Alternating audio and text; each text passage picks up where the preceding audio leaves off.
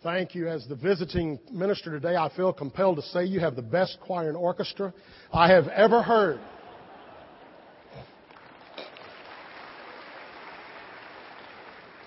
From the earliest of times, hunters, farmers, warriors, shepherds, and sailors have always been intrigued with what the weather is going to do and what it is going to be up to next. In fact, through millennia, human beings have tried to figure out the weather. Informally for many years, and then since the 19th century in a formal way. Weather forecasts are very important, all the way from the launch of a space shuttle to driving down the street. They affect what we're going to wear, what we're going to do, and where we're going to go. In fact, weather is so crucial these days that we have a weather app on our phones. And you can go and get the radar. You can find out exactly what the weather is up to the minute, 24/7. So the weather is very, very important. Some of you will remember the year we were down at the State House many years ago, and we were fixing to do the Celebration of Liberty. Thousands of people were down there, and boom, the weather hit. And we had 55 and 60 mile an hour winds. Scaffolding was coming down. People were scurrying. My daddy and my brother got over our children and protected them. And it was a torrential thing when the weather hit there. Let's take a little survey. How many of you, either in the past 24 hours, have either watched the weather on television, read a forecast, or listened to a forecast? My point has been proven. The weather is of great concern to us. That shows how concerned it is. If I was with Jim Gandy this morning in the WLTX TrueView Forecast Center, I would say something like this. The winds are out of the south at 5 miles per hour. The humidity is 81%. The temperature is 71 degrees. This afternoon, we're expecting storms. The low tonight will be about 68, and the high tomorrow will be about 85, and we're expecting storms intermittently through the day. We would give the forecast. And you know what, folks? With all the computers, the technology, everything we have available to us, I want to tell you something. They still can't get the forecast right all the time. But I will tell you this morning, there is a forecast that is 100%. And I'll tell you what that is. There is a 100% chance of storms in your life and in mine. I want to read our text from Matthew, the 14th chapter, verses 22 through 34. And immediately he made the disciples get into the boat and go ahead of him to the other side while he sent the multitudes away. And after he had sent the multitudes away, he went up to the mountain by himself to pray.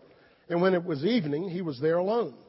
But the boat was already many stadia away from the land. A stadia was about 600 feet. It was already many stadia away from the land, battered by the waves, for the wind was contrary. Now they were on the Sea of Galilee. The Sea of Galilee is about 10 miles wide.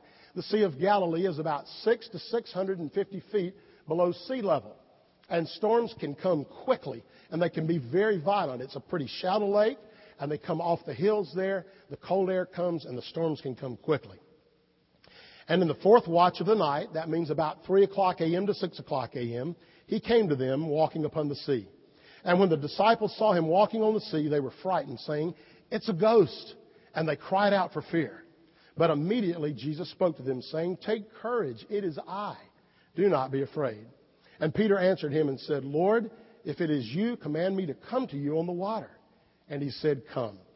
And Peter got out of the boat and walked on the water and came toward Jesus. But seeing the wind, he became afraid. And beginning to sink, he cried out, saying, "Lord, save me." And immediately Jesus stretched out his hand and took hold of him and said to him, "O you of little faith, why did you doubt?"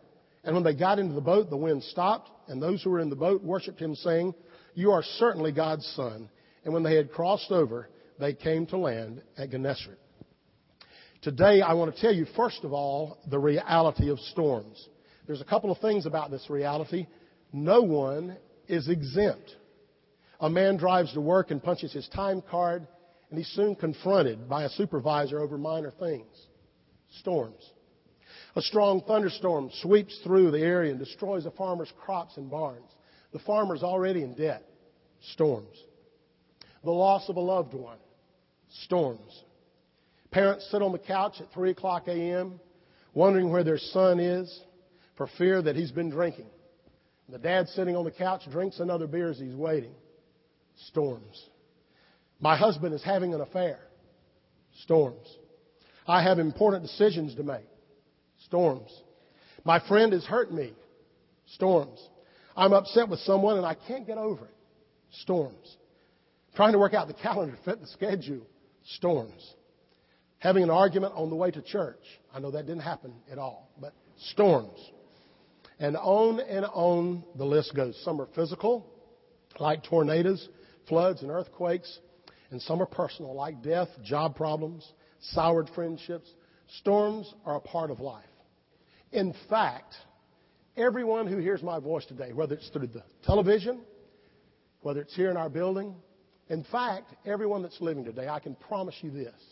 You are either in the middle of a storm, you have either just gone through a storm, or you will be going through a storm. There is 100% chance of storms.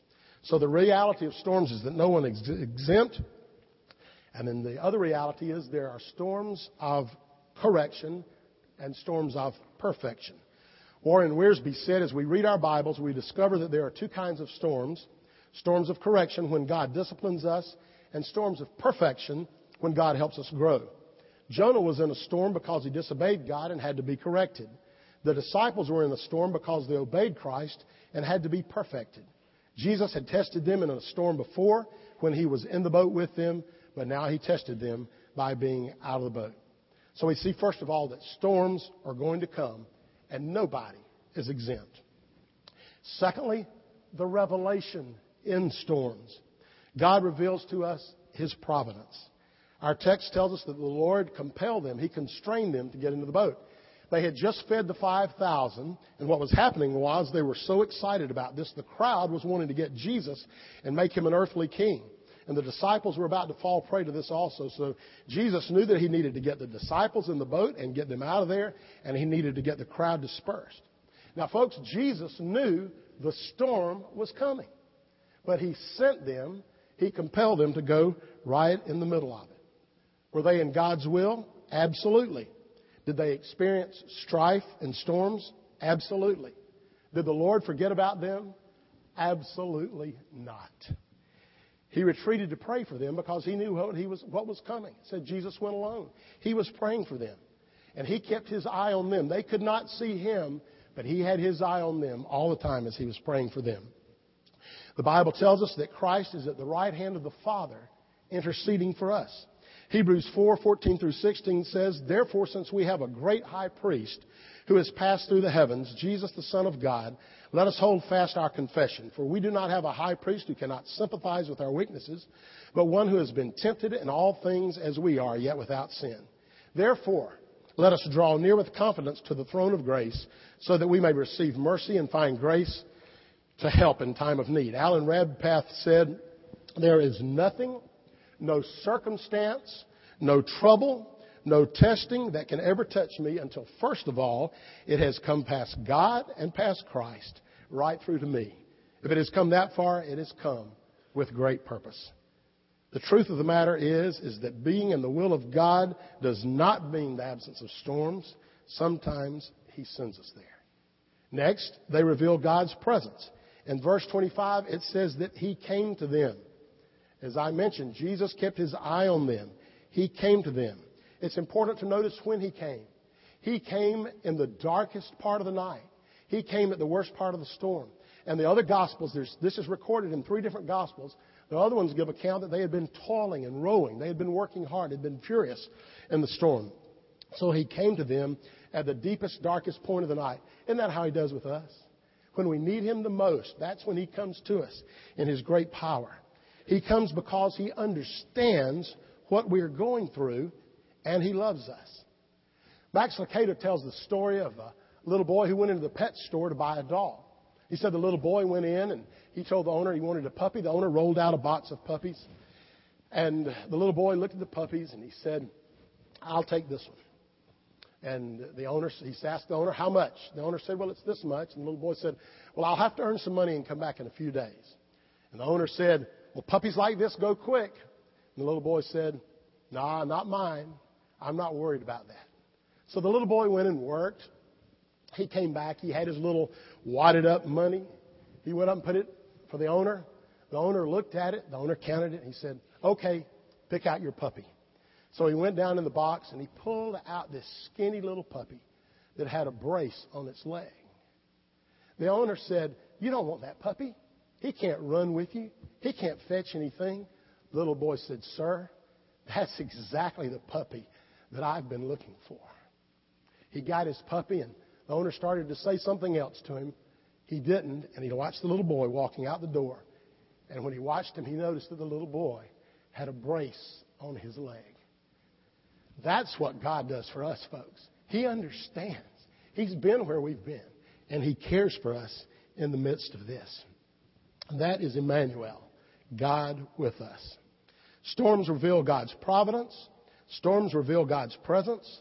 And they also reveal God's power. He came walking on the water. This shows His deity. This shows His power. Jesus came to them walking on the water because He has all power and all authority. Matthew Henry says, "This is a great instance of Christ's sovereign dominion over all creatures that all are under His feet and all at His command. It is sufficient that it proves His divine power." Warren Wiersbe says, "Why did Jesus walk on the water? To show that the very thing they feared was only a staircase for Him to come to them." Often we fear the difficult experiences of life, such as surgery or bereavement, only to discover that these experiences bring Jesus Christ closer to us. In verse 27, Jesus said, "Take courage. It is I. Do not be afraid." And when He said, Keith alluded to this a minute ago, when He said, "Take courage. It is I. Do not be afraid," He literally meant, "I am." Those are all the words you need when Jesus says, "I am." He is the creator of the universe. He is the Savior of the world. He is the peace in the storm. He is the upholder of all things. He is the everlasting Father. He is the Alpha and Omega. He is the Word. He is the wisdom of God. He is the power of God. He is the Lamb of God. He is the vine. He is the tree of life. He is the bread of life. He is the lily of the valley. He's the bright and morning star. He's the healer. He's the rock. He's the righteous judge. He is the King of kings and the Lord of lords. Jerry Vine says, "I am what?" Jesus is whatever you need Him to be. Just fill in the blank. He said for the person who's going through a guidance storm, Jesus says, "I am the way." For the person who's going through an intellectual storm, Jesus says, "I am the truth." For the person who's going through a health storm, Jesus says, "I am the life." Jesus has all the power for every storm we may experience. Next, storms reveal God's promise. The Lord told Peter to come. Now, Peter didn't just hop out of there. I imagine Peter had to be convinced, "Lord, is it you?" And then once he knew it was the Lord, then he was ready to jump out. We always, you've heard the pastor mention this before, we beat up on Peter. Well, Peter sunk. Peter was the only person that had the faith to get out of the boat. The rest of them stayed paralyzed there. But Peter got out of the boat. And of course, we saw the story, and you know the truth is that Peter got out of the boat, and when Peter had his eyes on the Lord, he was okay in the storm. But when Peter took his eyes off the Lord and started focusing on his circumstances, that's when he had trouble. Fear and faith do not mix. Fear is always contrary to faith. Matthew Henry says, "Christ bid him come, not only that he might walk upon the water and know Christ's power, but that he might sink and know his own weakness." He also goes on to say, "But Christ let him sink to show him that it was Christ's right hand and His holy arm, not any skill of his own, that was his security." Peter stood on the promises of God, and that's where we should stand today. The Lord promises in Isaiah 43:2, "When you pass through the waters, I will be with you. And through the rivers, though they will not overflow you. When you walk through the fire, you will not be scorched, nor will the flame burn you." And notice He didn't say if you pass through the waters. He said when you pass through the waters. Philippians 4:19 says, "And my God will supply all your needs according to His riches in glory in Christ Jesus." Next, in the storms, He reveals His peace. In verse 32, when he got into the boat, the wind stopped. Jesus is the peace in the midst of the storm. In John 14:27, He says, "Peace I leave with you. My peace I give to you. Not as the world gives I give to you. Do not let your heart be troubled, nor let it be fearful. In Philippians 4:7, he says, and the peace of God, which surpasses all comprehension, will guard your hearts and your minds in Christ Jesus. Then God reveals His purpose. Now, folks, ultimately in the storms of life, His purpose is to purify us, to get our attention, to conform us to His image, and to equip us. Sometimes we see and understand the storm here, but sometimes we will not understand the storm until we get to heaven. It's cloudy out there today. Have you ever flown on a really nasty, rainy, cloudy day? You go out there to the airport and you get on the plane and you think, this is going to be awful.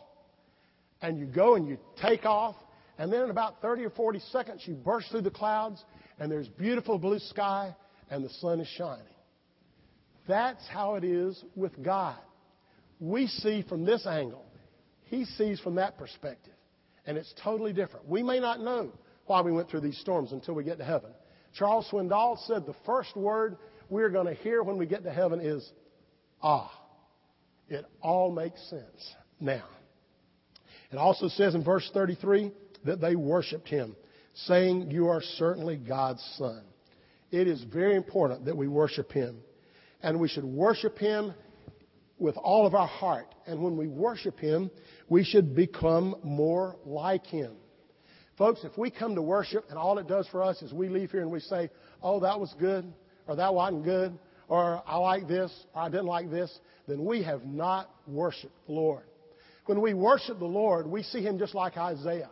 We see Him holy and lifted up. And the verdict is, just like with Isaiah, here am I, send me. Worship always calls for a difference.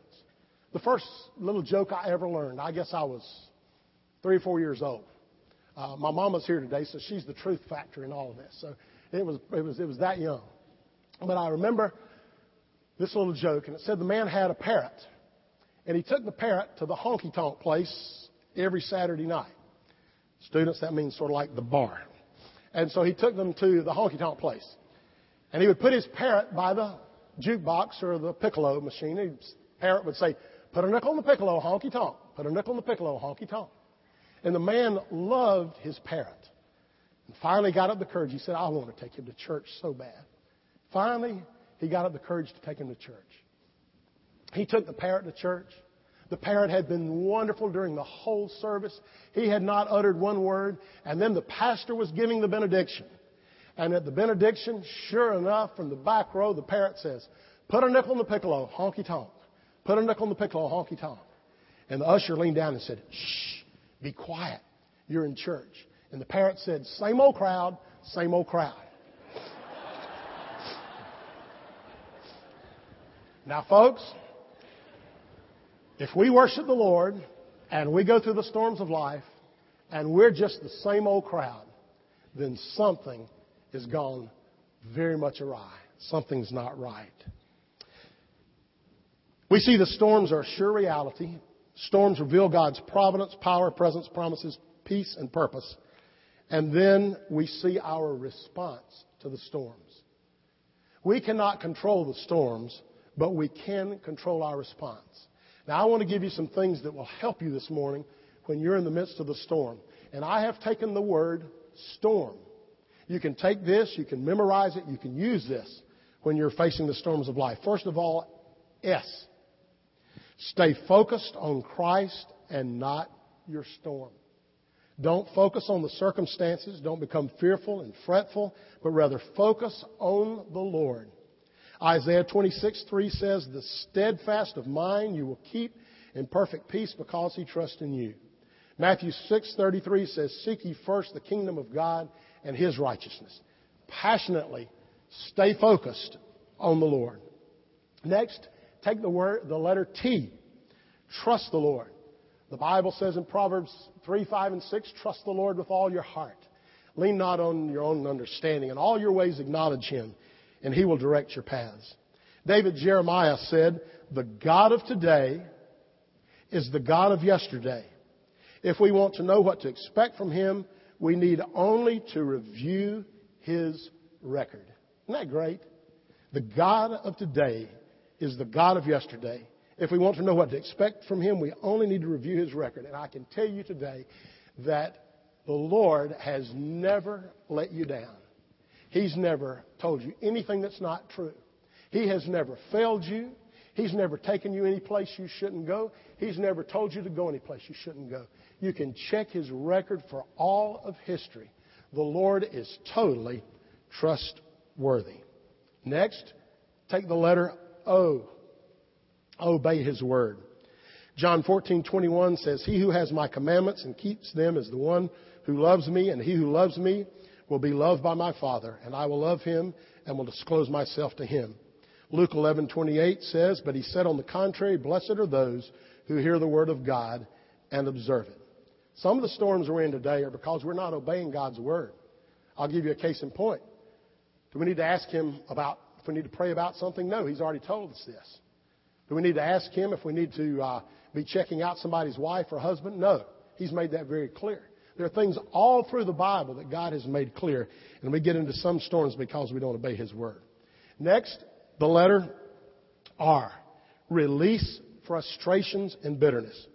Rick Warren said, stress always creates all kinds of negative emotions in our life. It creates anxiety, worry, fear, guilt, shame, and depression.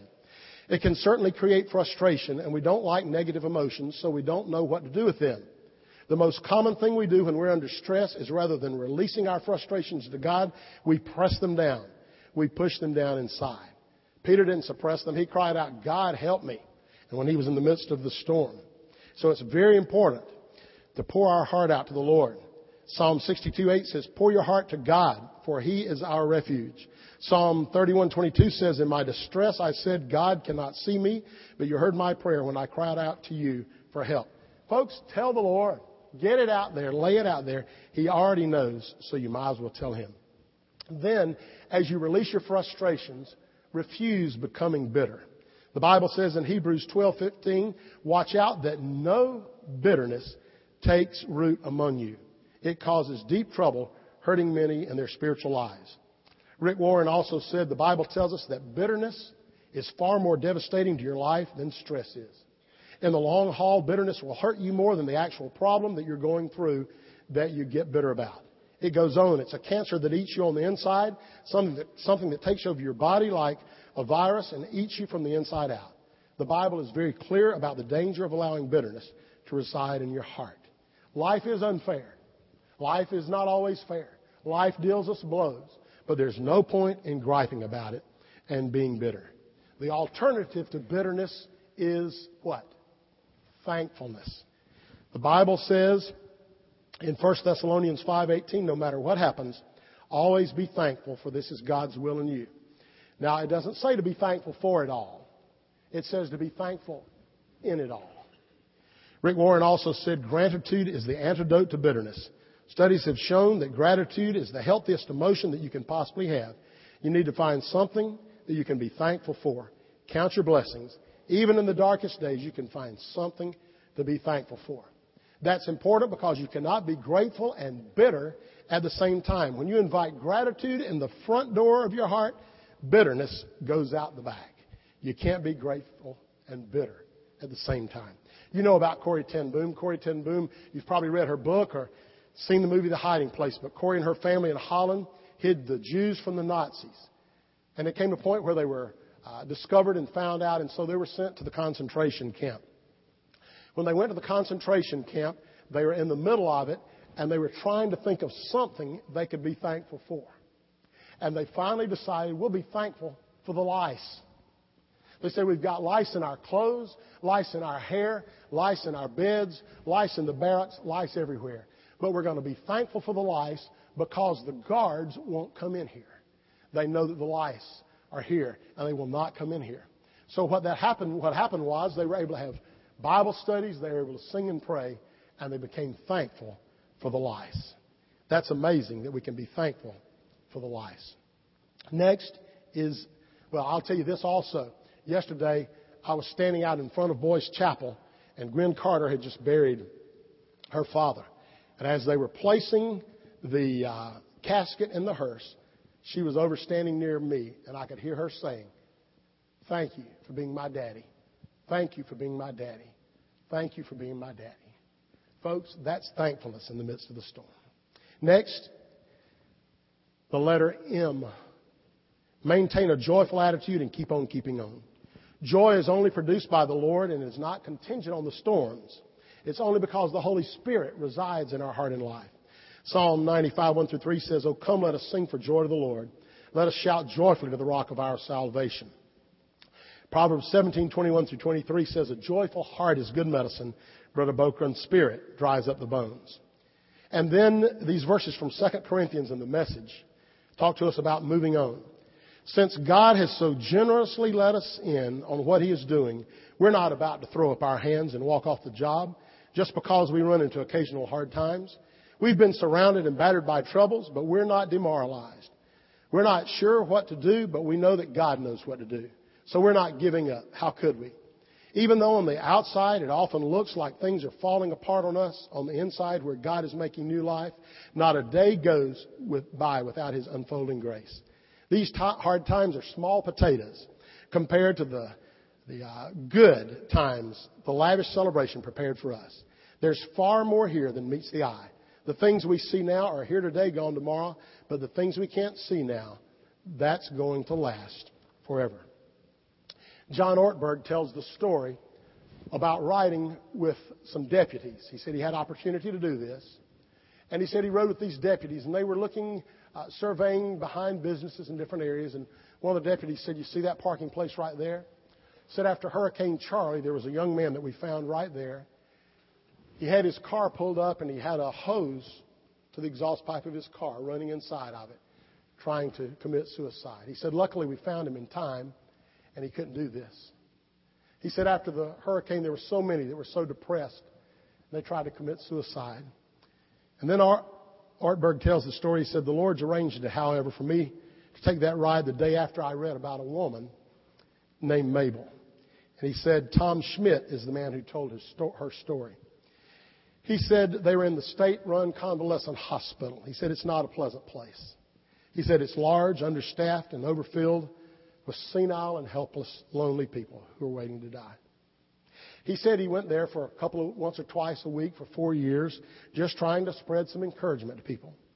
And he said one day he went down a hall and he happened to see this lady strapped in a wheelchair. He said her eyes were rolled back. You could see the white of the pupils. He said she had a large hearing aid, so that told him that she was almost deaf, that she was blind. And he said half of her face was eaten up by cancer. He said her mouth was so distended that she was just drooling. He said that when a new nurse would come there to work, they would have them to go and feed her because they knew that if they could feed her and stand that, they could surely stand anything that was brought their way.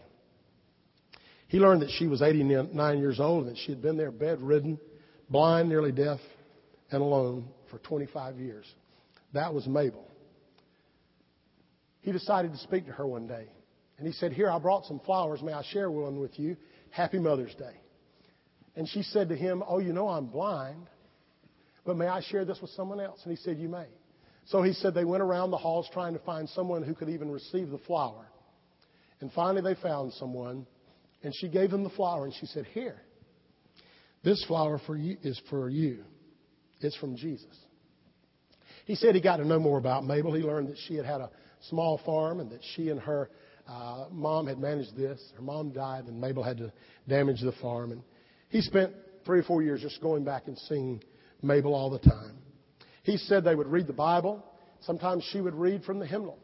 Said she never griped or complained. He said during the week of final exams, I had so much on my mind, I finally decided to ask Mabel this question. He said, what does Mabel have to think about? I can't even think, hardly. What does Mabel have to think about day after day, hour after hour? And he asked her, and here's what she said. He wrote these down. I think about how good He's been to me. He's been awfully good to me in my life, talking about the Lord. I'm one of those kind who's mostly satisfied. Lots of folks would think I'm kind of old-fashioned, but I don't care. I'd rather have Jesus. He's all the world to me. And then she began to sing these words. Jesus is all the world to me. My life, my joy, my all. He is my strength from day to day. Without him I would fall. What a contrast. What a contrast. Someone who going through the storms of life wanted to commit suicide, and someone who went through all the storms of life stayed focused on Christ. Folks, today, some of you are in a storm. Some of you are in the ultimate storm. There are those of you listening by television and those of you here in this room who have never trusted Christ as your Savior. And you're in a storm that there's not going to be any calling from. When you die, and it could be today, or Jesus comes back, when your life is over, that storm is hopeless. And you're going to be in the storm of hell for all eternity if you don't trust Christ. There's some of you who are in the storm of non-commitment. There's some of you who have sat out here in this church service for months. I know I've called a bunch of you. And you can't commit yourself to come and join the church. Your address is set, your business is set, your home's set, your children's school's set. But you can't come and put your life in the church because you just don't want to make a commitment to what's really important. There's other of you today who are in personal storms. Some of you storms of your own doing. Some of you storms that have come upon you. They may be from bereavement. They may be from other things. You may know people who are in storms. You may need to just come in this altar and pray today. If you need to trust Christ as your Savior, if you need to get something straight that you're going through, maybe it's bitterness, maybe it's something you're harboring in your life, or if you need to just come and go through the storm of non-commitment and join this church, we're going to have opportunity to do that in just a moment. Now, I'm going to ask you to do me a favor. This is not the climax of the service. This is not the time to fold it up and start thinking about other things. God has brought us to this point in the service because this is where He doesn't want us to be the same old crowd. He wants to deal in our lives with whatever He needs to deal with this morning. So I'm going to ask that there's no leaving. Don't worry about the beans. Don't worry about the children in the nursery. That's what we have workers there for. I'm going to ask that we be thinking, focused on Christ, and whatever you need to do, whatever decision you make, that you'll make it this morning. Say, I don't want to go in front of all those people. Let me tell you something. I'd rather come in front of all these people than to stand before God someday and hear Him say, I told you what you needed to do on June 10th, 2012, and you didn't do it. I want everybody to bow your head, please. No moving around. All of our attention on Christ. I'm going to ask the choir to stand in just a moment. They're going to sing. Father, I pray today that we would just open ourselves up and be honest to You. Lord, many are going through storms. May we call out to You. Whatever the storm is, may we be honest with You. Whatever the storm is, may we seek You. May we have our total attention focused upon You now. And it's in Jesus' name that we pray. I'm going to ask you just to remain seated. The choir is going to sing. And if you need to come and pray for someone, for yourself, you need to join this church, you need to make a commitment, trust Christ, our ministers will be at the front. Come right now as they sing.